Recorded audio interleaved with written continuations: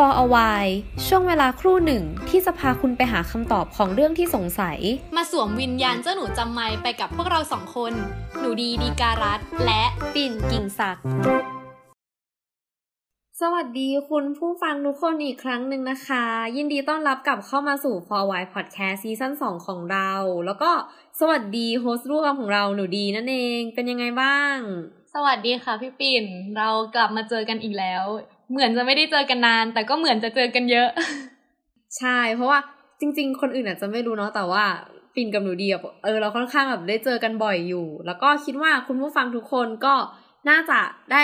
เจอกับเรา2 คนอยู่เรื่อยๆทุกๆ2 อาทิตย์ที่เรามีการลงเรื่อง For a While Podcast กัน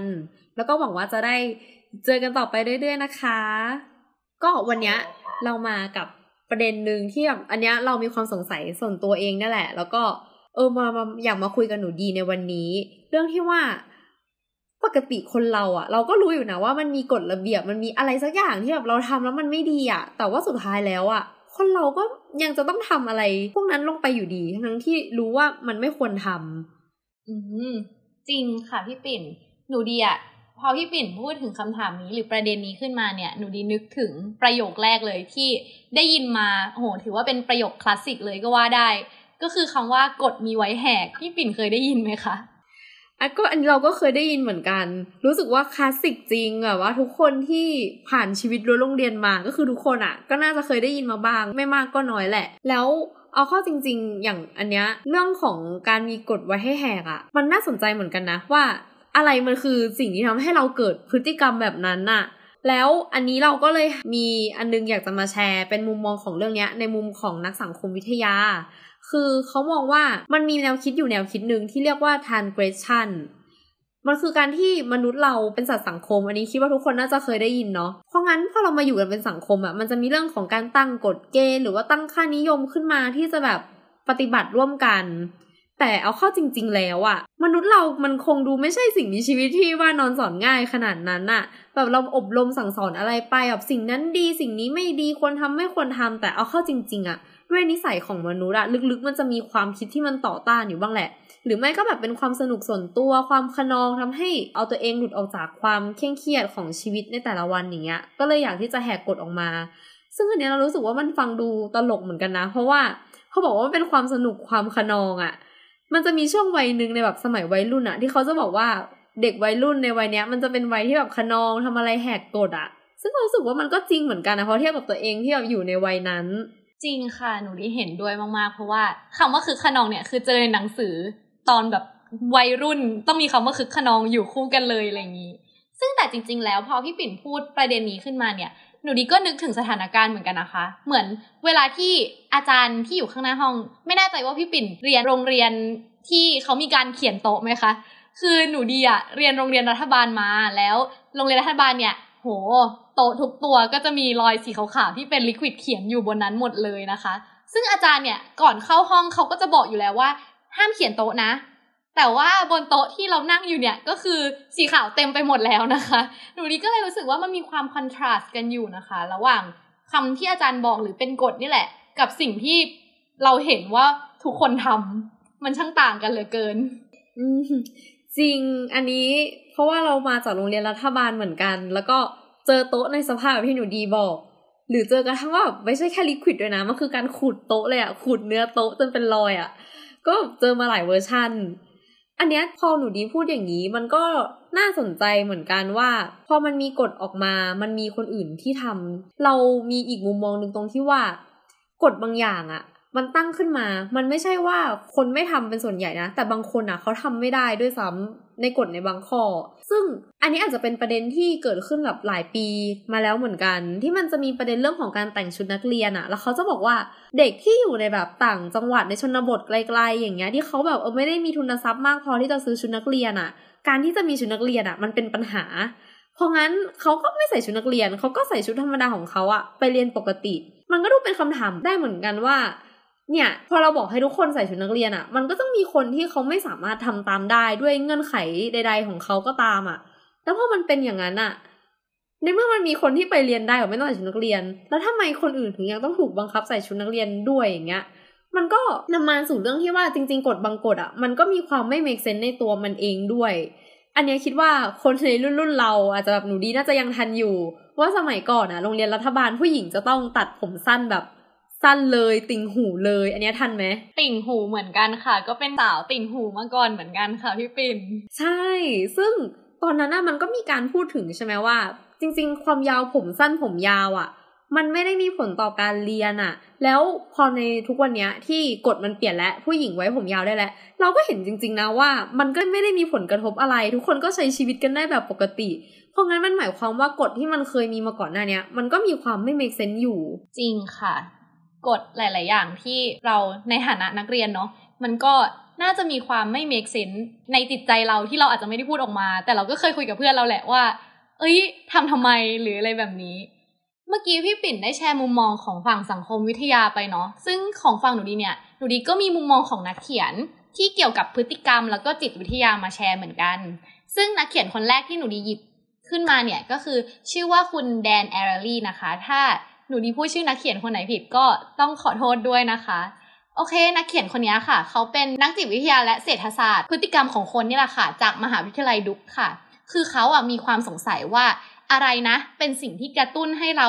เกิดการกระทำผิดเหล่านั้นซึ่งหลังจากที่เขาเหมือนศึกษาเรื่องนี้มาแล้วเขาก็ได้ข้อสรุปมาว่าปัจจัยที่ทำให้คนเราเนี่ยทำการกระทำที่มันผิดทั้งที่รู้ว่าผิดเนี่ยมันเกิดมาจากว่าสิ่งรอบๆตัวของเราเนี่ยมีคนทำผิดแบบเนี้ยเยอะมากน้อยแค่ไหนซึ่งเมื่อเรากลับมาคิดนะคะพี่ปิ่นเมื่อหนูดีกลับมาคิดแล้วเนี่ยโอ้โหหนูดีก็นึกไปได้เลยว่าจริงๆแล้วจริงมากเลยนะเพราะว่าเคยเป็นไหมคะเหมือนเรารู้สึกว่าเราต้องเบลนด์อินกับสังคมหรือเราต้องทำตามคนหมู่มากเพื่อให้เราสามารถอยู่รอดในสังคมนี้ไปได้หรือแค่บางทีเพื่อนเราอย่างเงี้ยคือหนูรู้สึกว่ามันคือปัจจัยด้านสิ่งแวดล้อมที่มีผลกระทบโดยตรงกับเราเช่นสมมุติว่าเพื่อนเราทั้งกลุ่มเนี่ยใช้ดินสอเหมือนกันหมดเลยทั้งที่รู้ว่ามันผิดกฎแต่เราก็จะอยากซื้อดินสอแท่งนั้นที่ผิดกฎมาใช้กับเพื่อนอะไรอย่างเงี้ยซึ่งหนูดีเคยเป็นเพราะว่าตัวหนูดีเองก็คือเคยอยู่โรงเรียนประจำแล้วก็มีกฎเกณฑ์มากมายมาก่อนเพราะฉะนั้นหนูดีเลยรู้สึกว่าเรื่องเนี้ยมันเป็นเรื่องจริงมากๆเลยจากแบบมุมมองนี้นะคะโดยกรณีที่เขายกตัวอย่างขึ้นมาเนี่ยเขายกกรณีของการโกงข้อสอบขึ้นมาค่ะเพราะว่าเขาพบว่าคนที่โกงเนี่ยเขาจะไม่ได้ดูนะคะว่ามีโอกาสที่เขาเนี่ยจะโดนทำโทษมากน้อยขนาดไหนแต่ว่าคนที่โกงเนี่ยเขาจะดูว่าคนในห้องมีคนโกงเยอะขนาดไหนอันนี้เป็นปัจจัยหลักในการที่เขาจะตัดสินใจว่าเขาจะโกงหรือไม่โกงหนูรู้สึกว่าประเด็นนี้โอ้โหน่าสนใจค่ะพี่ปิ่นเคยเจอประสบการณ์แบบนี้บ้างไหมคะจริงๆอย่างเรื่องโกงข้อสอบเรารู้สึกว่ามันเป็นเรื่องของการแชร์ดาเมจปะแบบถ้ามันโดนจับได้เราไม่ได้โดนคนเดียวเพื่อนเราทั้งห้องหรือแบบถ้ามันมีคนโกงด้วยกันเยอะทุกคนจะแบบโดนไปด้วยกันหมดก็คิดว่ามันมีผลมากๆจริงๆแหละเรื่องว่ามันมีคนโกงเยอะเท่าไหร่ปัจจัยรอบข้างใช่ยิ่งความรู้สึกของการโดนแชร์ดาเมจเนี่ยมันยิ่งรู้สึกว่าดาเมจนั้นมันลดลงสำหรับเราเพราะเรามีเพื่อนไปด้วยอะไรอย่างนี้หรือเปล่าหนูดีเป็นใช่มันก็เป็นซึ่งอันนี้ก็คือเป็นปัจจัยหนึ่งเลยจากนักเขียนคนนี้นะคะค่ะแล้วนักเขียนคนที่2นะคะที่หนูดีหยิบมาฝากนะคะก็คือคุณอัฟเดสิงห์นะคะก็ถ้าหนูดีพูดชื่อตรงไหนผิดไปของนักเขียนท่านนี้ก็ขอโทษด้วยนะคะคุณอัฟเดสิงห์เนี่ยเขาเป็นนักเขียนชาวอินเดียค่ะเคยมีคนตั้งคำถามนะคะในแพลตฟอร์มนึงที่มีชื่อว่า Quora ไม่แน่ใจว่าพี่ปิ่นเคยได้ยินแพลตฟอร์มชื่อ Quora มาก่อนไหมคะตัว Quora เนี่ยเรารู้จักนะไม่เคยเข้าไปใช้โดยตรงแต่ว่าได้ยินมาว่ามันเป็นแพลตฟอร์มถามตอบออนไลน์เนี่ยแหละที่คำตอบที่ได้มันจะดูมีความน่าเชื่อถือมีความเป็นแบบวิชาการหน่อยแล้วก็เราเคยได้ยินเหมือนเป็นคนพูดกันว่าบารักโอบามากับฮิลลารีคลินตันก็เคยเข้ามาถามตอบในคอล่าเหมือนกันก็แบบดูจริงจังขนาดนั้นเลยดูเป็นแพลตฟอร์มที่แบบมีความได้รับการเชื่อถือถึงแม้จะเป็นคนใหญ่คนโตในโลกนี้กันเลยทีเดียวนะคะใช่แล้วค่ะก็คือ Quora เนี่ยเป็นแพลตฟอร์มที่เราสามารถไปตั้งคำถามที่สงสัยแล้วก็จะมีคนเนี่ยเข้ามาตอบเรานั่นเองนะคะซึ่งคำถามนั้นที่มีคนตั้งไว้นะคะก็คือทำไมคนเรายังคงทำสิ่งที่พวกเขาตระหนักได้อยู่แล้วว่าไม่ดีสำหรับพวกเขาทำไมเราถึงยังทำอยู่ซึ่งคุณอัฟเดตสิ่งนี่แหละค่ะก็คือเป็นคนที่เข้าไปตอบกลับในประเด็นนี้นะคะโดยเขาเนี่ยลิสต์เป็นประเด็นที่ทำที่ไม่ดีเนี่ย4อย่างด้วยกันค่ะโดย วันนี้นะคะหนูดีก็หยิบมาให้ประมาณ2อย่างที่คุณอัปเดตสิ่งนี้ได้เข้าไปตอบนะคะแต่ว่าถ้าใครที่สนใจอยากจะศึกษาหรือรู้เพิ่มเกี่ยวกับคำตอบของคุณอัปเดตสิ่งนี้ก็สามารถไปเซิร์ชใน Quora กันได้นะคะโดยข้อแรกนะคะก็คือเกี่ยวกับเรื่องการคอร์รัปชันค่ะเขาเนี่ยนะคะได้บอกว่าการคอร์รัปชันเนี่ยมันมีให้เห็นอยู่มากเลยค่ะและพวกเราเองก็มักจะตำหนิเจ้าหน้าที่รัฐเกี่ยวกับการทำทุจริตแต่เมื่อไหร่ที่เป็นการทุจริตที่มีประโยชน์กับเราก็จะไม่ค่อยปิดกั้นแล้วก็ขัดขวางสักเท่าไหร่นะคะซึ่งประเด็นนี้นะคะก็เหมือนจะกระแทกหน้าหรือกระแทกใจใครหลายๆคนนะคะนอกจากนั้นนะคะคุณอัปเดตสิ่งเนี่ยเขาก็ได้ยกตัวอย่างด้วยค่ะว่าสถานการณ์ในอินเดียเนี่ยมันก็เคยมีนักธุรกิจส่วนใหญ่ที่ร่ำรวยก็คือได้สินทรัพย์ส่วนมากมาจากการติดสินบนเจ้าหน้าที่รัฐนั่นเองค่ะซึ่งพล็อตเรื่องเนี่ยก็คุ้นๆไหมคะพี่ปิ่นเรียกได้ว่าคุณผู้ฟังหลายๆคนก็น่าจะยิ้มตามกันอยู่ในตอนนี้เพราะว่าทุกคนคงคิดแบบเดียวกันแหละว่ามันก็เกิดขึ้นไม่ไกลตัวเราในประเทศแถวนี้เลยซึ่งเอาเข้าจริงๆมันก็ทำให้เราเห็นเหมือนกันนะว่าปัญหาการคอร์รัปชันมันเป็นปัญหาที่ใหญ่ระดับโลกเลยแหละมันมีหลายประเทศเลยที่มีปัญหานี้มันเหมือนกันจริงค่ะไม่ใช่แค่ในประเทศอินเดียเท่านั้นเนาะแต่ก็ทุกประเทศก็พยายามที่จะแก้ไขปัญหาเกี่ยวกับการคอร์รัปชันนี้อยู่เหมือนกันค่ะไปต่อที่ประเด็นที่2ดีกว่าค่ะพี่ปิ่นประเด็นที่2เนี่ยอาจจะใกล้ตัวเรามากขึ้นก็คือเกี่ยวกับเรื่องการวิพากษ์วิจารณ์ค่ะโดยคุณอัปเดตสิ่งเนี่ยได้พูดถึงประเด็นนี้ว่ามันเป็นเรื่องที่น่าเจ็บปวดที่ต้องมารับคำวิจารณ์แต่มันดันเป็นเรื่องที่น่าสนุกสำหรับคนที่วิจารณ์เสียเองนะคะโดยเราเนี่ยก็คือหาคนที่ยอมรับได้อย่างเต็มปากไม่ได้เลยนะคะว่าเขาวิจารณ์อย่างไม่แฟร์ซึ่งถ้ากลับมามองตัวเราเองเนาะตัวเราเองเราก็เวลาที่เราวิจารณ์ใครเนี่ยเราก็คิดว่าการวิจารณ์ของเราเนี่ยมันแฟร์แล้วหรือเราจะหาคนที่พูดว่าตัวเองเนี่ยวิจารณ์อย่างไม่แฟร์ได้น้อยมากๆเลยนะคะพี่ปิ่นซึ่งตรงนี้หนูรู้สึกว่ามันเป็นเรื่องจริงมากๆเพราะว่าจริงๆมันก็มีอารมณ์ของความที่รู้สึกว่ามันสนุกกับการที่ได้พูดใส่คนอื่นหรือว่าถ้าเราจากที่เราเห็นในโลกโซเชียลเนาะก็จะเห็นว่าคนที่เหมือนผสมโรงหรือพยายามเข้าไปวิจารณ์คนที่มันเป็นกระแสอยู่แล้วเนี่ยมันเหมือนเป็นความสนุกหรือเป็นการแบบมันเป็นสิ่งบันเทิงสำหรับเขาแต่เขาอาจจะไม่ได้คิดถึงคนที่ได้รับผลกระทบเหล่านั้นเลยด้วยซ้ำนะคะใช่ค่ะแล้วหนูอยากชี้ให้เห็นอีกประเด็นหนึ่งก็คือนอกจากคนที่ถูกวิจารณ์แล้วก็คนที่เป็นคนวิจารณ์แล้วเนี่ยมันก็ยังมีคนกลุ่มมากอีกกลุ่มใหญ่ๆเลยนะคะที่เป็นคนที่รู้นะว่าอะไรผิดหรืออะไรถูกเนี่ยแต่ว่าเขาก็ไม่ได้คิดที่จะแก้ไขหรือทำอะไรกับมันเขาก็เลือกที่จะเมินเฉยหรือมองกับมันอยู่นิ่งๆนะคะซึ่งคนกลุ่มนี้หนูรู้สึกว่าเป็นอะไรที่น่ากลัวเหมือนกันนะคะพี่ปิ่นอันเนี้ยเราเห็นด้วยเลยแหละเพราะว่าเราเคยได้ยินเรื่องนึงมาเป็นการศึกษาของที่ประเทศญี่ปุ่นคิดว่าหลายคนอาจจะเคยได้ยินว่าที่ญี่ปุ่นพวกนักเรียนหรือแบบเด็กวัยรุ่นเขาจะมีปัญหาเรื่องการบูลลี่กันค่อนข้างรุนแรงเลยแหละ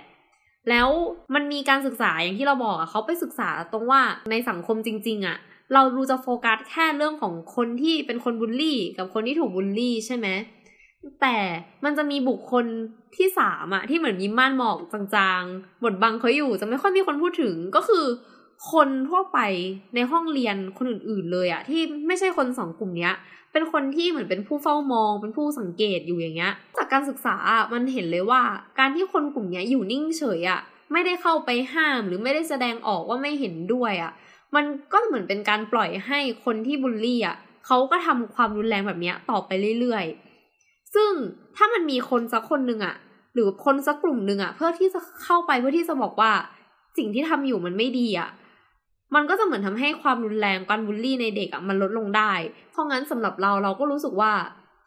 จริงๆเรื่องของบุคคลที่3ตรงนี้เป็นเรื่องที่สำคัญมากเลยจริงๆมันไม่มีใครที่อยู่ตรงกลางลอยตัวเหนือปัญหาได้จริงๆในระหว่างที่มันเกิดปัญหาการที่เราไม่ทำอะไรเลยมันก็เหมือนเราเลือกที่จะอยู่ข้างฝั่งคนที่เป็นคนกระทำไปแล้วเหมือนกันนะจริงค่ะมันก็เลยเกิดคำพูดที่ว่าแบบการเป็นเหมือนเป็นคำนิยามว่าการเป็น ignorance มันรับไม่ได้เนาะมันเป็นสิ่งที่รับไม่ได้สำหรับสังคมหรืออะไรอย่างนี้เพราะว่ามันดูเหมือนเขาจะไม่ทำอะไรแต่จริงๆแล้วเขาก็เหมือนเลือกฝั่งไปแล้วนั่นเองค่ะเพราะงั้นเอาเข้าจริงๆแล้วคนที่เรามองว่าเขายังทำไม่ดีทำสิ่งที่ไม่ดีเนี่ยมันมีปัจจัยเยอะมากๆเลยว่าเขาทำเรื่องนั้นไปด้วยอะไรบางทีเขาอาจจะก็รู้อยู่แล้วว่าไม่ดีอาจจะเป็นความเครียดจากการอยู่ในกฎเกณฑ์มากไปอยากจะหาความสนุกหรือบางทีอาจจะทำไปเพราะได้รับผลประโยชน์บางอย่างหรือคิดว่าเป็นเรื่องธรรมดาคนทำเยอะแยะไปหมด